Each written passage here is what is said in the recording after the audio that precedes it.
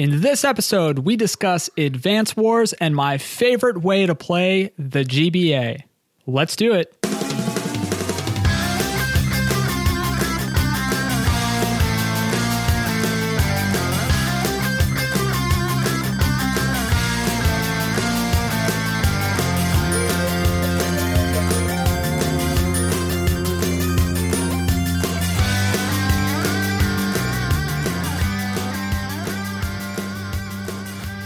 What's up, companion? I'm your host, Tom Tate, and I'm on a mission to trim and prioritize my ever-growing backlog.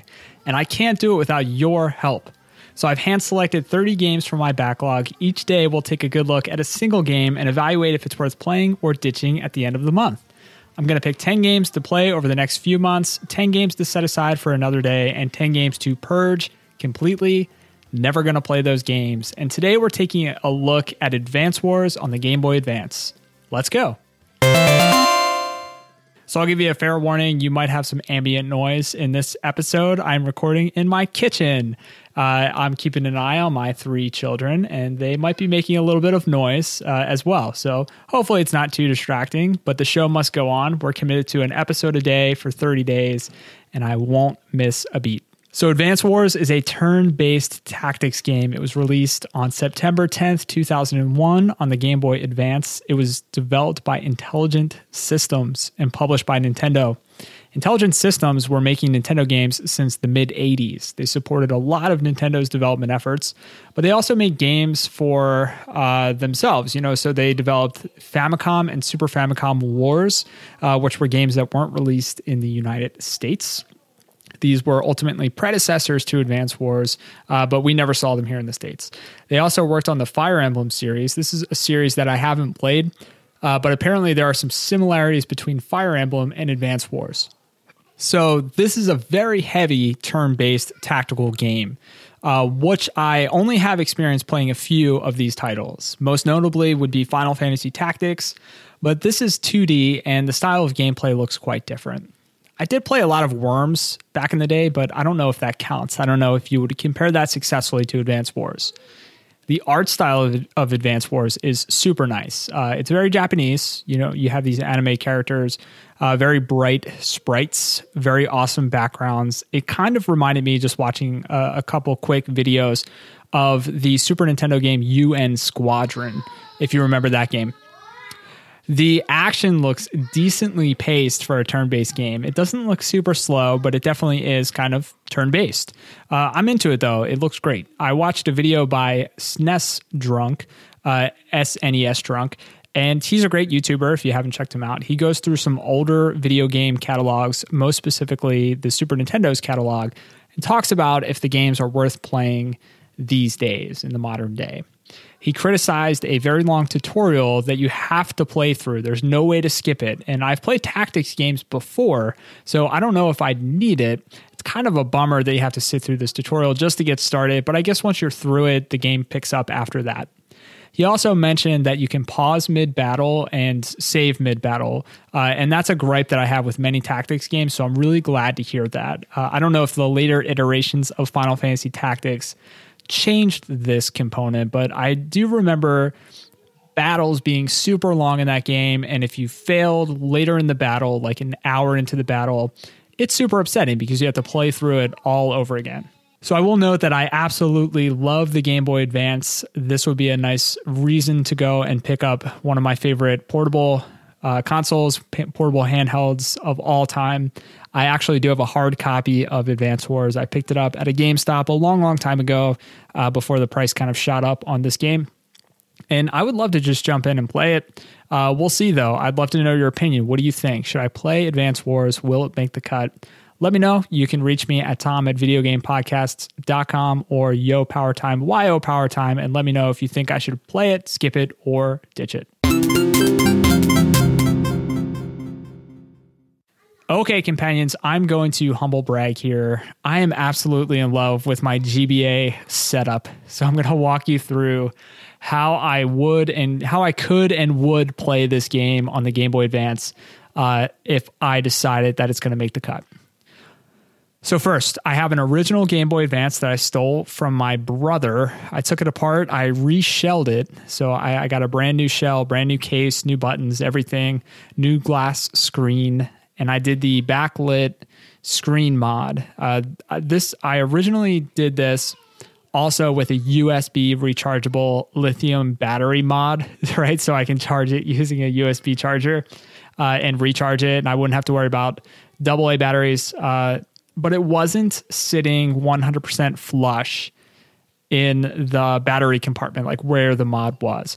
And my son plays the GBA a lot. So I was getting really paranoid that one day it was just going to explode, on him because of the pressure that the case was putting on the battery. So I removed that mod because I'm a super wimp and I was worried about it. So it was a very sweet mod. If you have more carriage than I do, check that out. I'll link to it in the show notes. But now I do have some rechargeable Eneloop AA batteries in there, so I can play this Game Boy Advance, original Game Boy Advance that runs like a champ. So if I want the authentic handheld experience, that's the way that I would play it, with some headphones and this super bright backlit screen. But here's the other way I could play it. I mentioned in a previous episode my GameCube setup. So I'm using Insurrection Industries Carby. And this is a little device that plugs into the back of your digital out it ports in your GameCube, and it pushes the GameCube's video signal out through HDMI with some super pristine upscaled results. I'm so happy with this product. Such a huge fan. I can't recommend it enough if you want to play your GameCube on an HD TV. What I didn't mention, though, was that I have a Game Boy player. So this was a real product. Not many people had this, or maybe you didn't come across it, but this was a real product by Nintendo. It wasn't a third-party product. If you're not familiar with it, you essentially hook up this layer onto the bottom of your GameCube. There's an input for it, and then also you kind of screw it in so it stays in.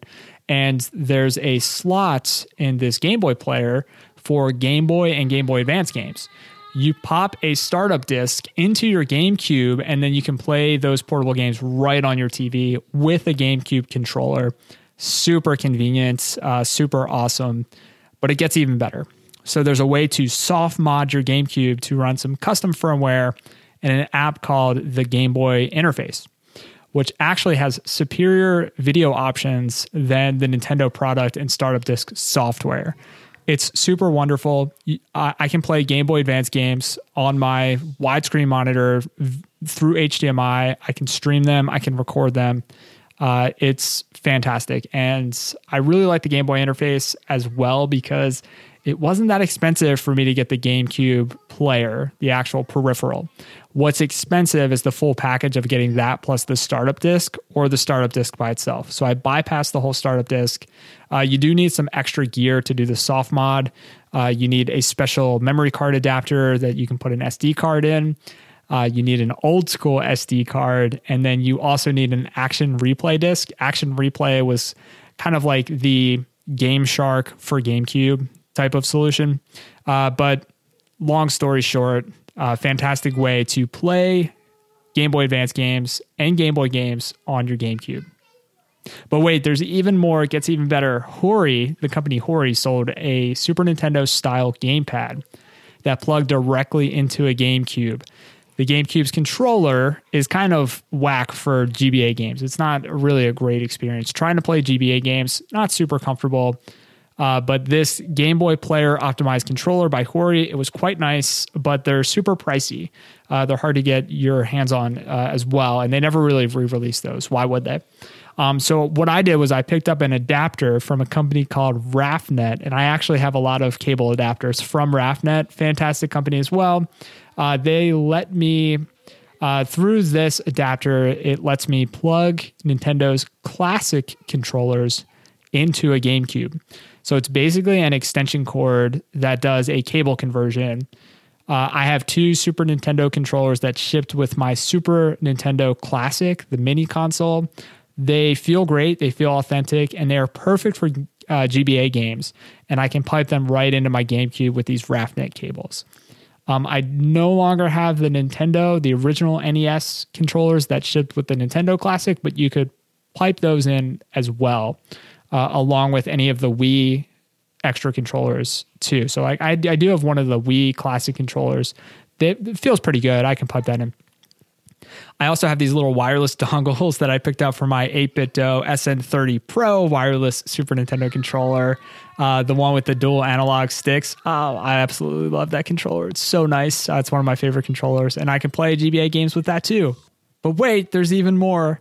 I also have a Game Boy Advance EverDrive, which is a flash card, and I own a copy of Advance Wars, a physical copy of Advance Wars. But for the rarer games, for the games that I just won't be able to obtain, or the games where I need a translation patch like Mother 3, I can pop a ROM onto that flash card and play through the exact same setup on my HD monitor.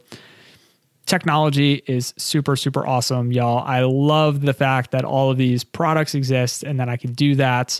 I rambled for a really, really long time in this episode, so I hope that you don't mind my humble brag as I walk through all the weird gizmos and gadgets and extra peripherals that I ended up purchasing just to be able to play some of these fantastic games from the Game Boy Advance library in new and exciting ways. Do you have a ridiculous setup like me? I'd love to know. You can share with me on Twitter at YoPowerTime. If you have a photo of your setup, that would be even more awesome. I would just love to check it out and take a look. Will Advance Wars make the cut? Subscribe to Backlog Companion on Apple Podcasts, Google Podcasts, Spotify, or wherever you listen to podcasts, and follow along to find out. If you want to advocate for a specific game, check out the full list at backlogcompanion.com, and you can tweet me or email me. My contact information is on the site. Happy to read any notes or feedback on an upcoming show. In the absence of a Patreon account to support the show, leaving a review is super helpful. Keep it honest. I don't care how many stars it is. I would just love some actionable feedback, or you can just share the show with a friend. Thanks for traveling, companions. I will catch you on the next one.